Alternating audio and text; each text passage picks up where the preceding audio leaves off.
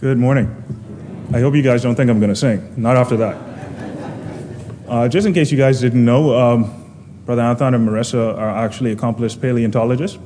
If you do not know what I'm talking about, you missed a great conference yesterday with Dr. Thomas Woodward. Just going to introduce him right now. Dr. Woodward is a research professor and the Department Chair of Theology Department at Trinity College in Florida, and he's a prominent Christian apologist.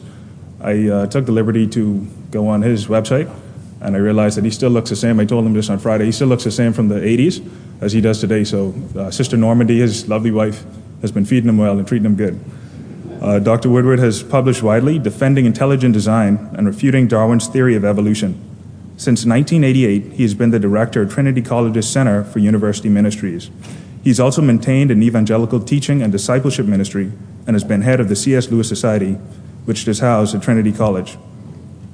He's done his doctoral work in the Department of Communication at the University of South Florida, and his thesis, A History of Intelligent Design Movement, was published by Baker Books as Doubts About Darwin in 2003. Darwin Strikes Back was released in 2006, and The Mysterious Epigenome, What Lies Beyond DNA in 2011. And he's also an accomplished composer of music. He taught me a new alphabet as well. I'm sure he'll do it for you guys later, so I don't want to sing it for you. So prior to this, Dr. Woodward has served with UFM, a missionary organization now known as Crossworld in the Dominican Republic. He has a BA in history awarded by Princeton University and has a Master of Theology and Systematic Theology from the world-famous Dallas Theological Seminary. So just join me in welcoming Dr. Woodward as he comes now.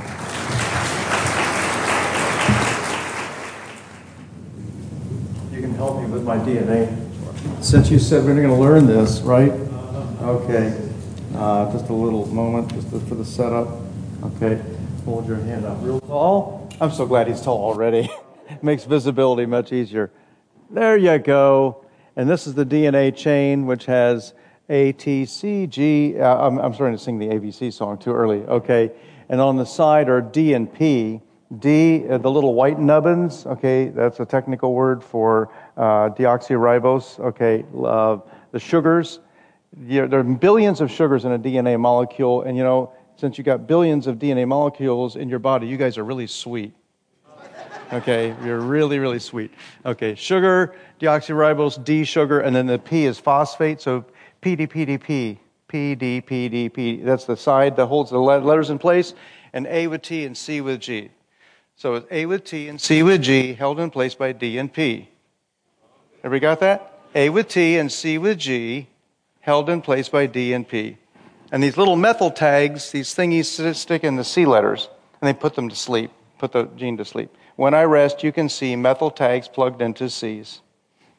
Now, I know my ATCGs, won't you come and twist with me? Are you ready? A with T and C with G, and that's a solo will work, held in place by D and P. Try again.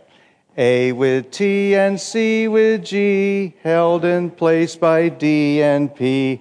When I rest, you can see methyl tags plugged into C's. You can sing the rest. Now I know my ATCGs, won't you come and twist with me?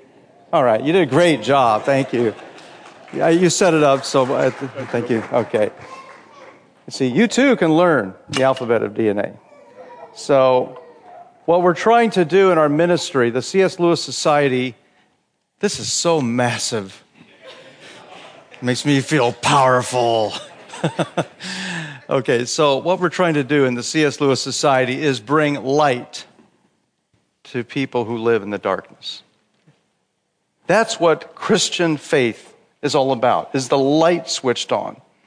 And so as I was thinking today and praying about what I would share with this great opportunity, thank you so much, the leadership, the pastors, pastoral staff, for this rare opportunity I have.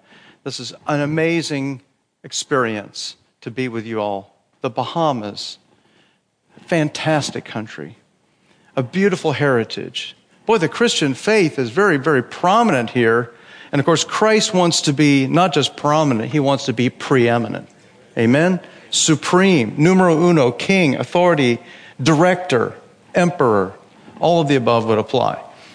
And so my thought was, as I prayed about what I would do, what I would focus on, what we would try to lead to And that is a view of Jesus Christ as the beacon, as the lighthouse by which we can direct our lives. And the difference is the lighthouse is usually out there. We're out in the sea. We were able to go to Maine. It was a gift from the Lord to do some ministry on the coast of Maine. And we visited this lighthouse, took pictures, and went up top of one. You could really see out in the sea. We went up to another one, a couple others in the last couple of years in Maine. And lighthouses are on the shore, and you're out navigating in the sea. The uniqueness of Jesus Christ is He is the lighthouse who directs your life and keeps you away from the dangerous rocks. But this lighthouse comes inside of you and lives as the center of your being. Wow. Jesus, the beacon, the lighthouse. And that's what our purpose is. If we could go ahead and put up a few slides. I'm not going to use that many slides this morning, but I thought you'd give you a bit of a flavor as to what our heartbeat has been to make Jesus known. And I couldn't do it without Normandy. Thank you. If you just raise your hand, Normandy, right there. A little bit higher. That's Normandy. And thank you so much for all you've done to enable this ministry to continue. So Christ is our beacon of truth. And if you think of the idea of light shining in darkness, if you go back to the book of Numbers, the very end of chapter 6, Moses says to Aaron, actually God says through Moses to Aaron, give this blessing to your people. The Aaronic blessing. Turn to chapter 6 of Numbers. It's a great blessing. And I remember even singing this. The choir would sing it with a special number, and we would join in with the choir on certain occasions. The Aaronic blessing, one of the highlights of the Old Testament, and very vivid in terms of what we're speaking about today. Verse 22, Numbers 6:22. Then the Lord spoke to Moses, saying, speak to Aaron and to his sons, saying, thus you shall bless the sons of Israel. You shall say to them, the Lord bless you and keep you.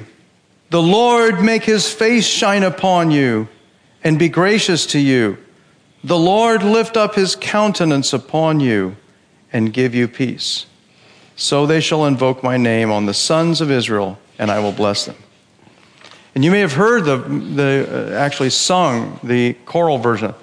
The Lord bless you and keep you. The Lord make his countenance make his face shine upon you. Have you ever heard that before? I don't know if you've sung that maybe in a church setting. But the power of that message is that God shines his light yet today from the very face of Jesus Christ into the hearts of men. And that's been the goal of the C.S. Lewis Society ministry. Christ, we pray, will continue to be not only the beacon of truth for the whole universe, but the beacon that guides our ministry and that guides each one of your lives and ministries. C.S. Lewis Society has been established originally on the Princeton campus. It thrived there for a number of years and then went into hibernation, kind of a frozen in ice state. And so we thawed it out and brought it to the Florida campus there in the Tampa Bay area of Trinity College, where I was brought on to teach in 1988 world missions, and now I teach in theology, apologetics, and other areas. So the C.S. Lewis Society, our logo here, if you would click again, and I think that we'll just bring in really quickly our theme, click, click. God is real, and then click, Christ is alive. I'll just do a little motion like that. How's that? Will that work? Thank you.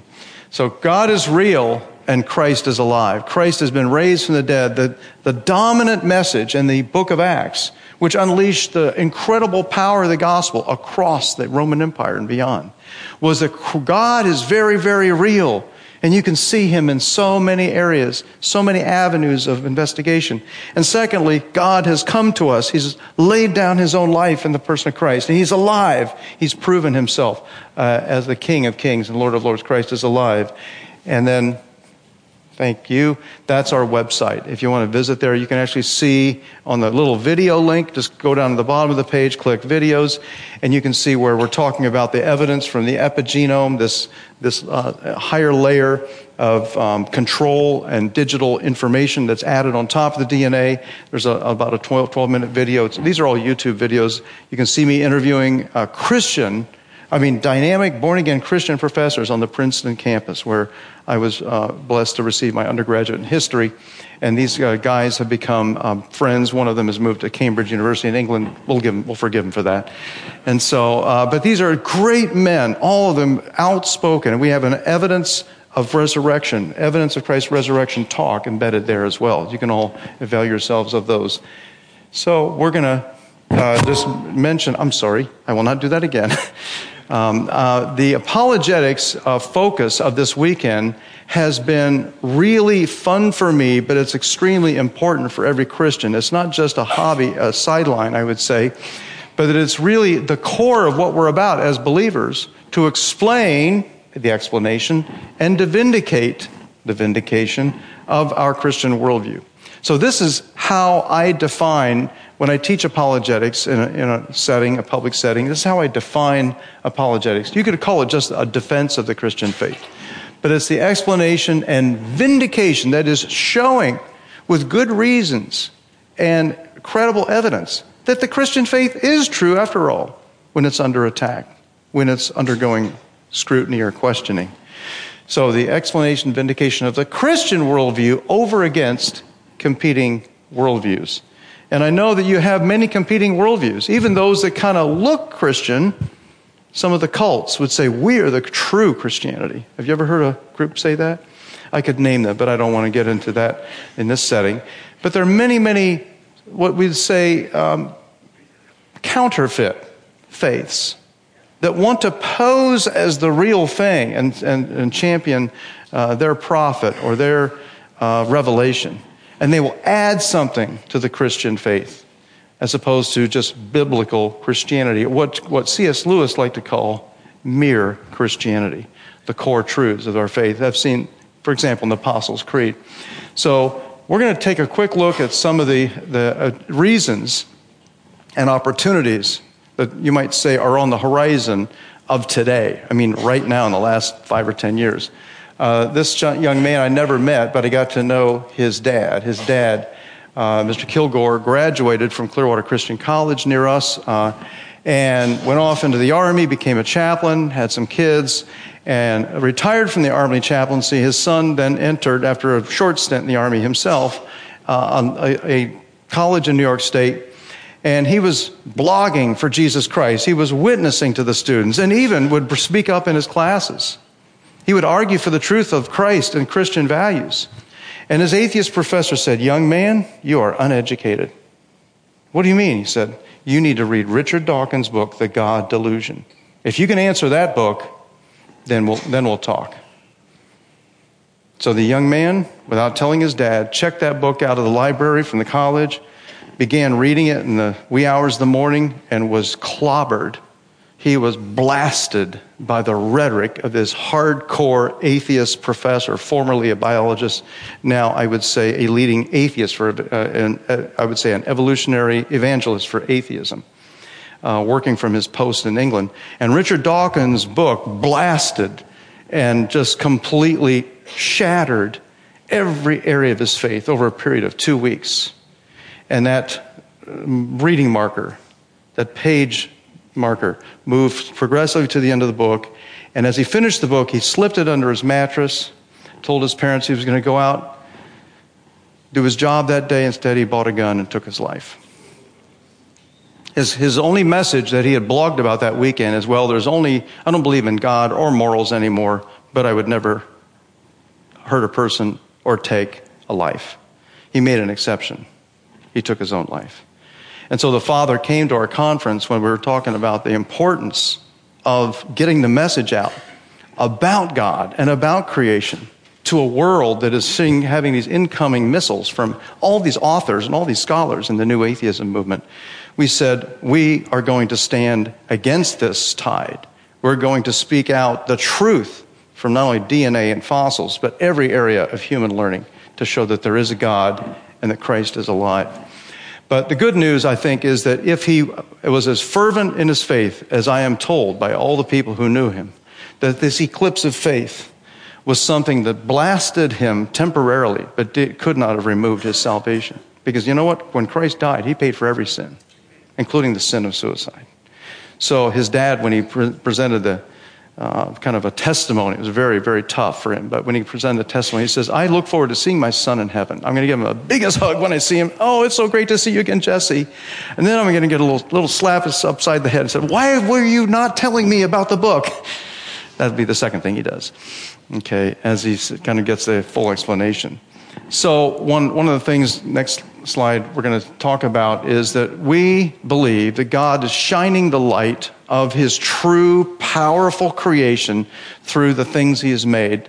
And I gave a whole seminar, actually a seminar and a half in the weekend conference on evidences in the cell. But let me just point out that this scholarly shock and awe, I would use that phrase advisedly, shock and awe about what they're finding in the cell is really, along with other natural wonders, wonders of nature, is shouting, I was created by a powerful and brilliant designer. That's what nature is shouting. So let's just notice DNA is there in the core and the nucleus, but beyond that is something called the epigenome. If I were to bring up my laptop and say that there's information on the hard drive, you'd say, that's pretty impressive, right? What if I told you that, hey, we've just learned that there's also digital information encoded on the screen in a very subtle, almost invisible code of digits. And there's information written along the wires, and there's information embedded into the steel casing, and there's information that is in every nook and cranny of that computer. Would that impress you? It should. That's what they're finding out about our cells. There isn't just DNA in the hard drive, in the little storage library compartment. There's DNA, there's information rather. There's digital code arrayed everywhere in the cell in layer upon layer upon layer, and that's the so-called epigenome. But there's more. I think that we can extend our argument not just in science, but from science to other areas. I would say the first step of a science sharer, and I was so excited to hear about the ministry of using science here in Bahamas. I hope to get more information on that. Is the evidence points to a creator, but further than that, the evidence itself implies that a creator would reveal himself. Yes or no? If a creator made us, the highest pinnacle of his creation, he probably would reveal himself to us. Yes or no? Yeah, that's logical, isn't it? Okay, if we are precious, if we are the highest of his creation, why would he turn his back and go away on a long vacation like the deists?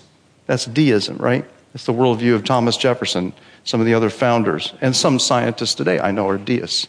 I have a brother, an older brother, who I would say is more or less at the most, a deist. Believes in God, sort of, maybe not, but if there is a God, he's definitely not the one that we find in the Bible. You may know people like that. That's deism. But we would say, no, a creator would be intensely interested in making himself known. Next, letter C. You start logically with the Bible.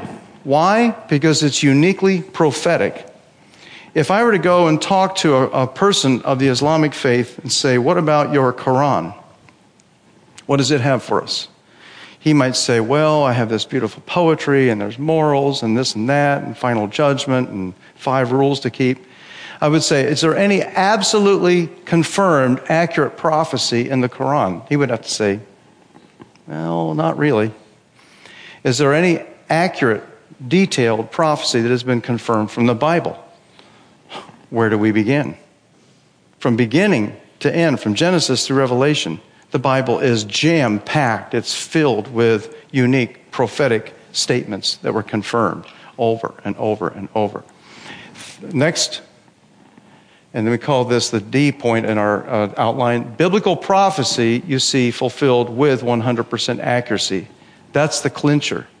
We're not seeing, 50%, 75%. No. Where it can be checked, 100% over and over and over. These are very powerful prophecies. And last but not least, and the final step says, case for Christ himself.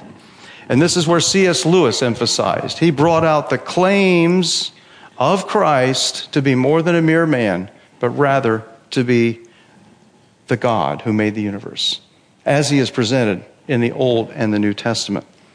And of course, that is the pinnacle of Christ's beacon. He is the beacon. He is the light of the world. Did you notice that in the chapters 8 and 9 of John, Jesus refers to himself as the light of the world? What happens in Matthew, Mark, and Luke, where Jesus says, some of you are standing here who will not taste death until you see the Son of Man coming in his kingdom? 8 days later, Jesus went up onto a tall mountain. Who did he take with him? Peter, James, and John. What did they see? It says they saw Jesus transformed. His light shone like a blazing fire. Even his clothing was turned so white that even the most powerful, fuller, cleaner in the world could not make clothing that white. And it says that at that moment, Jesus was beaming to them the reality of God in human flesh. Jesus, the light of the world, was literally blazing out light in the eyes of the disciples. He said, don't tell about this until after I was raised from the dead. And Peter, in keeping with that, did not reveal it, but he does talk about it in his letter, 2 Peter. If we had time, we would go there. So that is our heart, that's our passion as a C.S. Lewis Society. Next, we want to just take a quick mention, secondly, about the results that we have been just shocked by as we've gone to cross-cultural ministry opportunities, including Budapest. This is the parliament, the famous parliament building. I showed it in the Sunday school class earlier. It's a beautiful building, isn't it? And it's right there on the Danube River that cuts through the middle of that city of Budapest. But there, just across the river at the university, which is in downtown Budapest, I was able to give a series of talks. And one of them was on the evidence of God from the creation of the world. And this is about 1990, 91. And it was 91, and this is at the very early period of openness that you could talk about God in that country. And I met a gentleman by the name of Antal Embe-Ishtin. I'm meeting him here in his office. So he comes up to me after the first talk, and he says, very, very important information you're giving, Professor Woodward. Very important, very significant.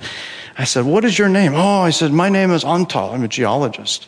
I said, really, a geologist? I'd love to talk about science. No, science is very important. And I didn't know where he was coming from, but I was shocked that a scientist would come to me and ask about this talk. He said, I'd like to learn more. I said, well, let's talk. If we could get some time. Maybe, are you going to be here tomorrow? Yeah. He said, let's talk after tomorrow's talk. So then the next day he came and somebody gave a talk on the evidence for the resurrection of Christ, a different professor in our group. And he came up, he was there in the audience, he was stroking his beard. He said, it's very, very important, very significant information. I said, well, let's meet. I said, do you know for sure if you died today, if you would go to heaven? No, I didn't know anyone could know that. I said, well, could I meet with you? Could we talk about this? He said, yes, that would be very, very significant. I said, when could we meet? He said, well, you could come to me tomorrow afternoon. I said, where do you work in the area? He said, yes, I'm the director of mineralogy at the National Museum of Hungary. I said, ooh. He said, the guards will escort you to my office when you come. So I came the next day, much fear and trembling, and I just had the 4 spiritual laws. I was mentioning that in a Sunday school class. It's a little outline, gospel outline, and I had my own English Bible, and I had this book, Basic Christianity by John Stott. Now, I met him just a few years later. Actually, it was about over 12 years later.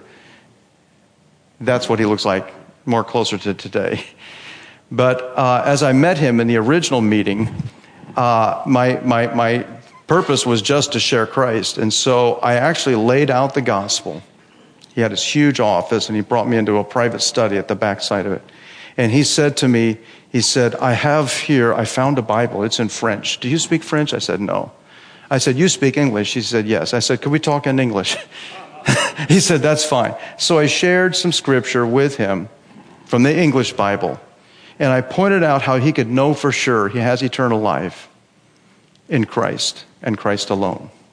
By trusting that God, through the plan of God, he had paid for all of Embe Ishtin Antal's sins, had been raised from the dead, and eternal life was a free gift.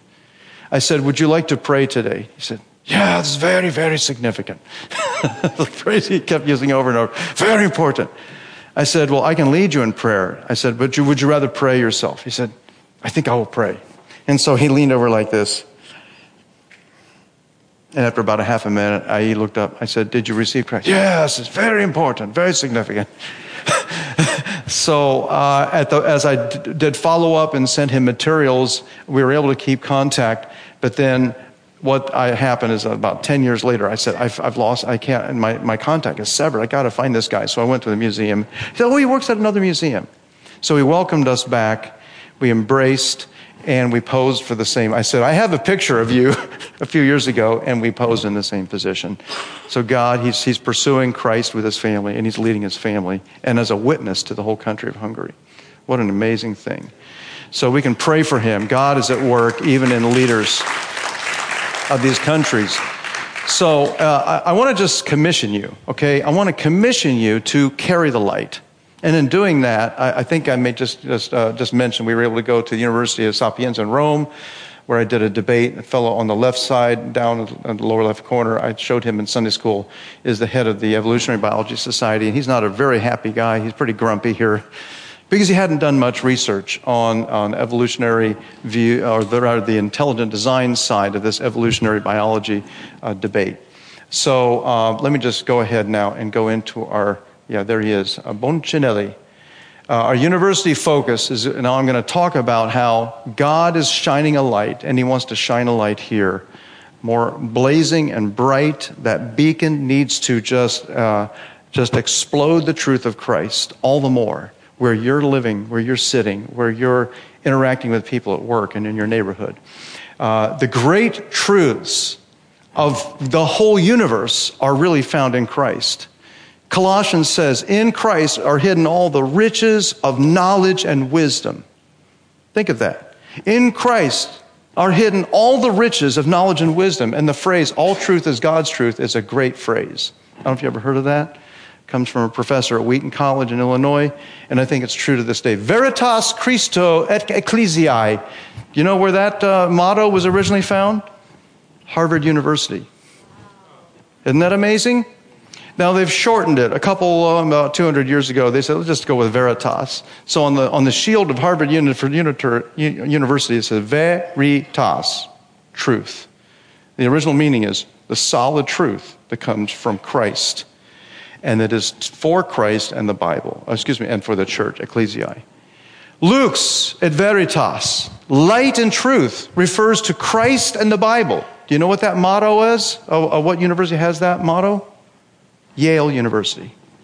Still on their shield to this day. And there's even a little gibberish, a strange saying from the Old Testament in Hebrew. That'll be your trivia question, to look that up on your Google search.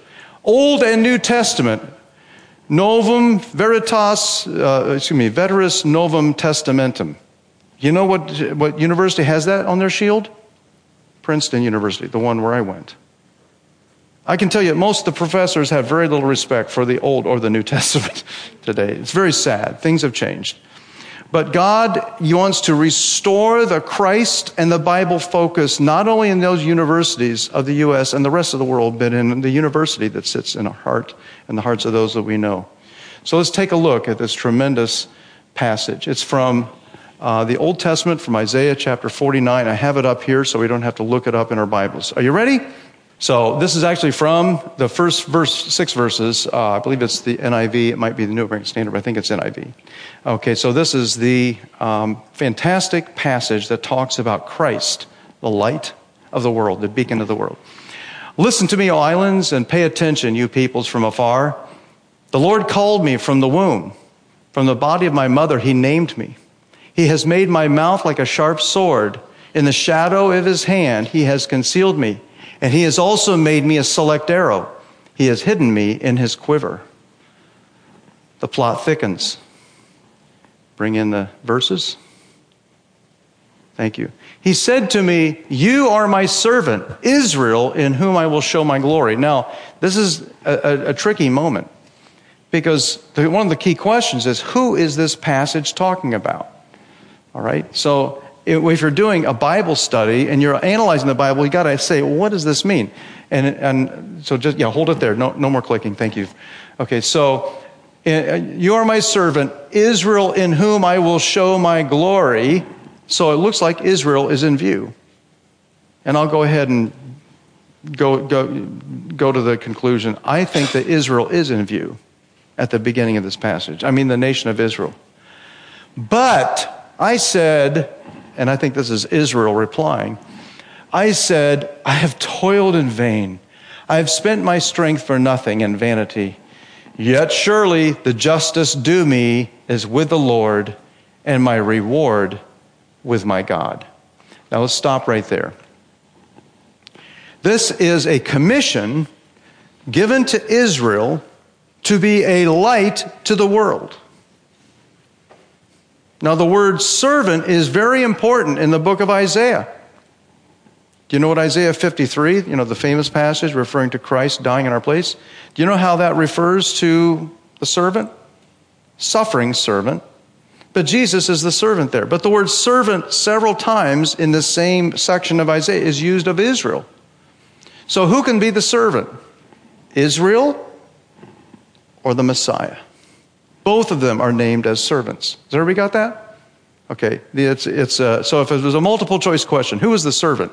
Israel, Messiah, letter C, both Israel and Messiah. What's the correct answer? Both, exactly. Both Israel and Messiah are referred to as the servant. I can give you the references in Isaiah 40, 41, and 42. They're all there. You could look them up yourself quite easily. But something is happening. God says here, at the beginning of time, I have a plan for Israel.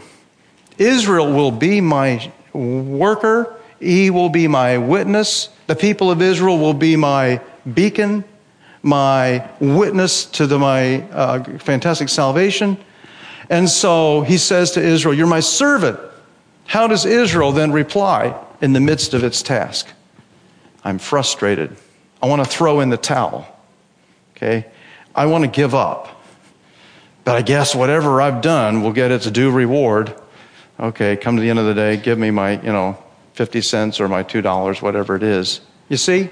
So Israel wants to throw down the baton. Have you ever seen somebody in a race and they're falling behind? Especially one of these relay races.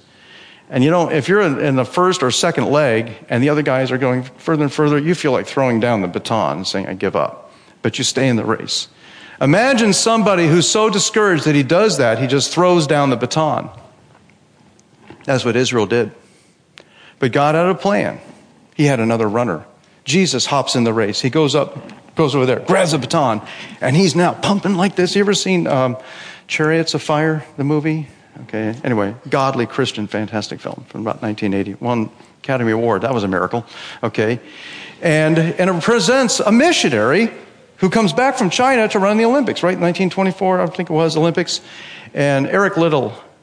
And he had this strange running pattern. His head's back like this, and he's going like this. I've been told by scholars that's actually how he ran. How did he ever win any Olympics? Gold medal, I have no idea.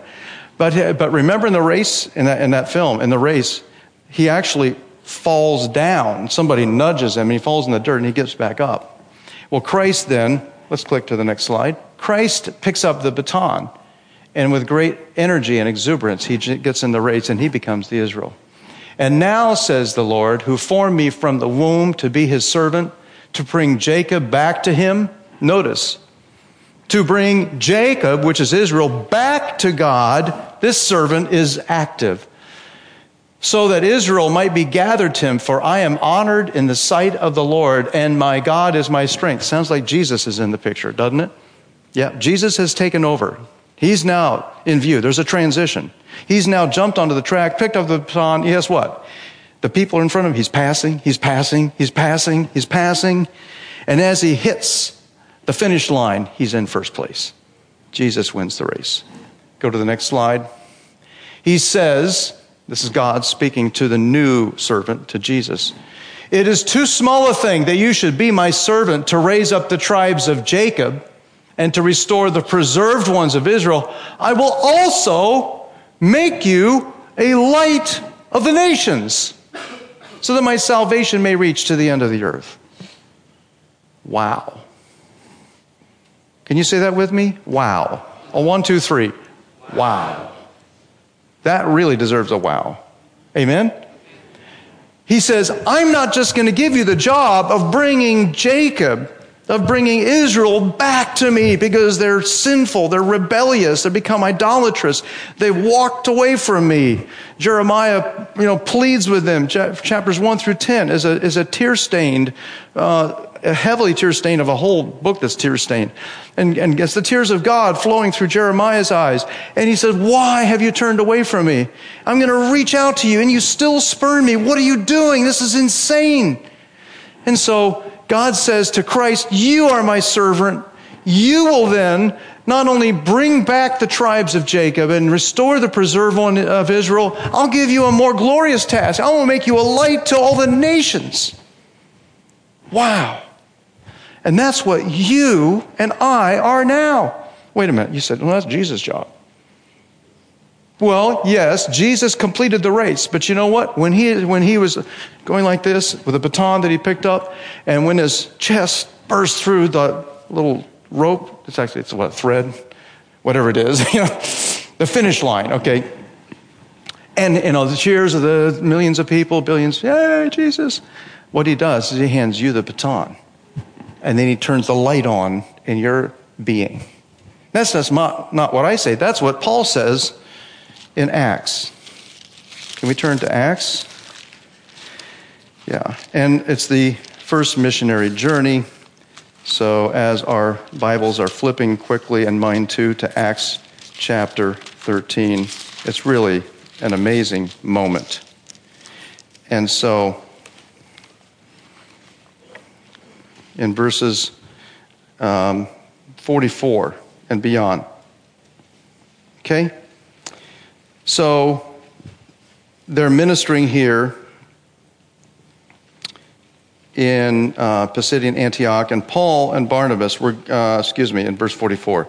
And the next Sabbath, nearly the whole city assembled to hear the word of God. Boy, that's quite a big crowd. That's like a Billy Graham size gathering, right? Can you imagine the whole city of Nassau gathered to hear the word of God. Wow. But when the Jews saw the crowds, they were filled with jealousy and began contradicting the things spoken by Paul and were blaspheming. And Paul and Barnabas spoke out boldly and said it was necessary that the word of God should be spoken to you first. Since you repudiate it and judge yourselves unworthy of eternal life, behold, we are turning to the Gentiles. Do you think that made the Jews feel happy? Oh, turn to the Gentiles. They probably felt like spitting in the dirt or something. For thus says the Lord, okay, thus the Lord has commanded us, I have placed you as a light for the Gentiles, that you should bring salvation to the end of the earth. Where did Paul get that quote from? Isaiah 49, verse 6. The very verse that we're looking at here. So Paul saw in this verse not only a prophecy that Jesus would grab up the cast aside task of Israel to be a witness, and that Jesus became the new Israel, the new power witness. He not only did that, but as I mentioned a moment ago, he finished the race and then tossed you, or handed to you and me, the baton, the torch, the light, the beacon. And he says, you see, Paul saw implied in there not just a suggestion, but a command.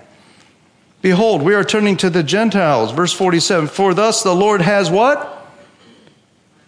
Commanded.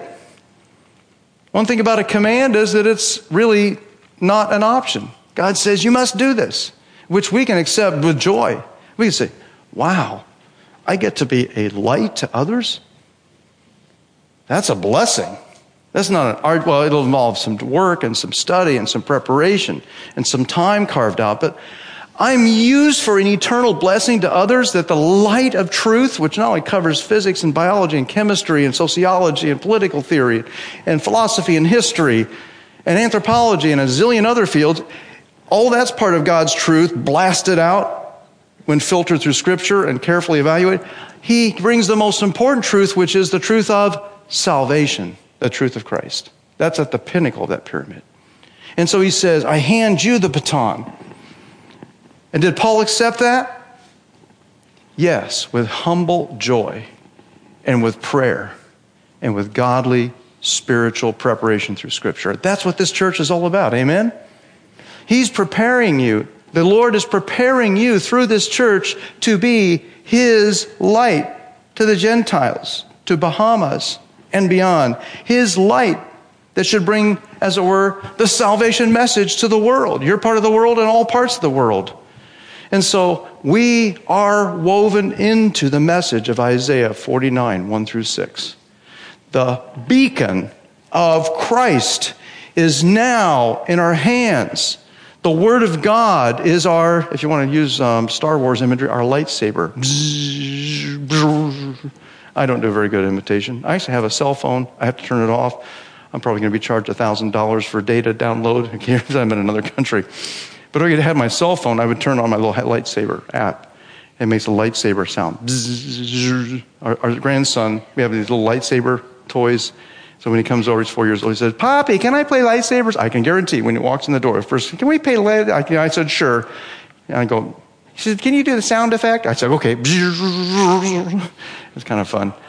And he's, and it's not Darth Vader. Neither of us is Darth Vader. But we're just practice. Obi-Wan Kenobi and Luke Skywalker, right? Okay. So what I'm trying to say is we have the power weapon of all time and all eternity, and it's the Word of God. Guaranteed to cut through the lies of Satan. And I think that we can supplement that with DNA and archaeology and the Dead Sea Scrolls and the fact that a Jewish named Pinchas Lapid has said he thinks that the resurrection actually happened. That's another whole talk I give. A Jewish scholar recently, not that long ago, published a book saying, I think the evidence is overwhelming. Jesus was raised from the dead. Now, he hasn't become hasn't become a Messianic Jew. He says, Jesus is a special messenger for the Gentiles. Whatever. But we can still point out that he saw the evidence as overwhelming. And on and on and on. There's so many apologetic little feeder discussion points, right? Lines of evidence can bring people to that beacon of Jesus Christ, who is the source of strength and the source of hope, the source of eternal comfort. And as people see that source blaze out in a gusher of joy and contentment, even in troubled times, and as you and I trust in the Lord, then He will then open that pathway that we can carry that baton. And then we can hand it to others. And they can become, again, the next beacon bearer. Jesus is our source of life, our source of love, our source of light to a dark world. Let's pray. Thank you, Lord Jesus, for being our lover, our leader, our king, our savior, and our light in the world, the one who's handed us the torch, the beacon. Pray that you would help us to be faithful as we hand this precious message on to others and train them and teach them and encourage them for your glory and for the eternal salvation of many. In Jesus' name, amen.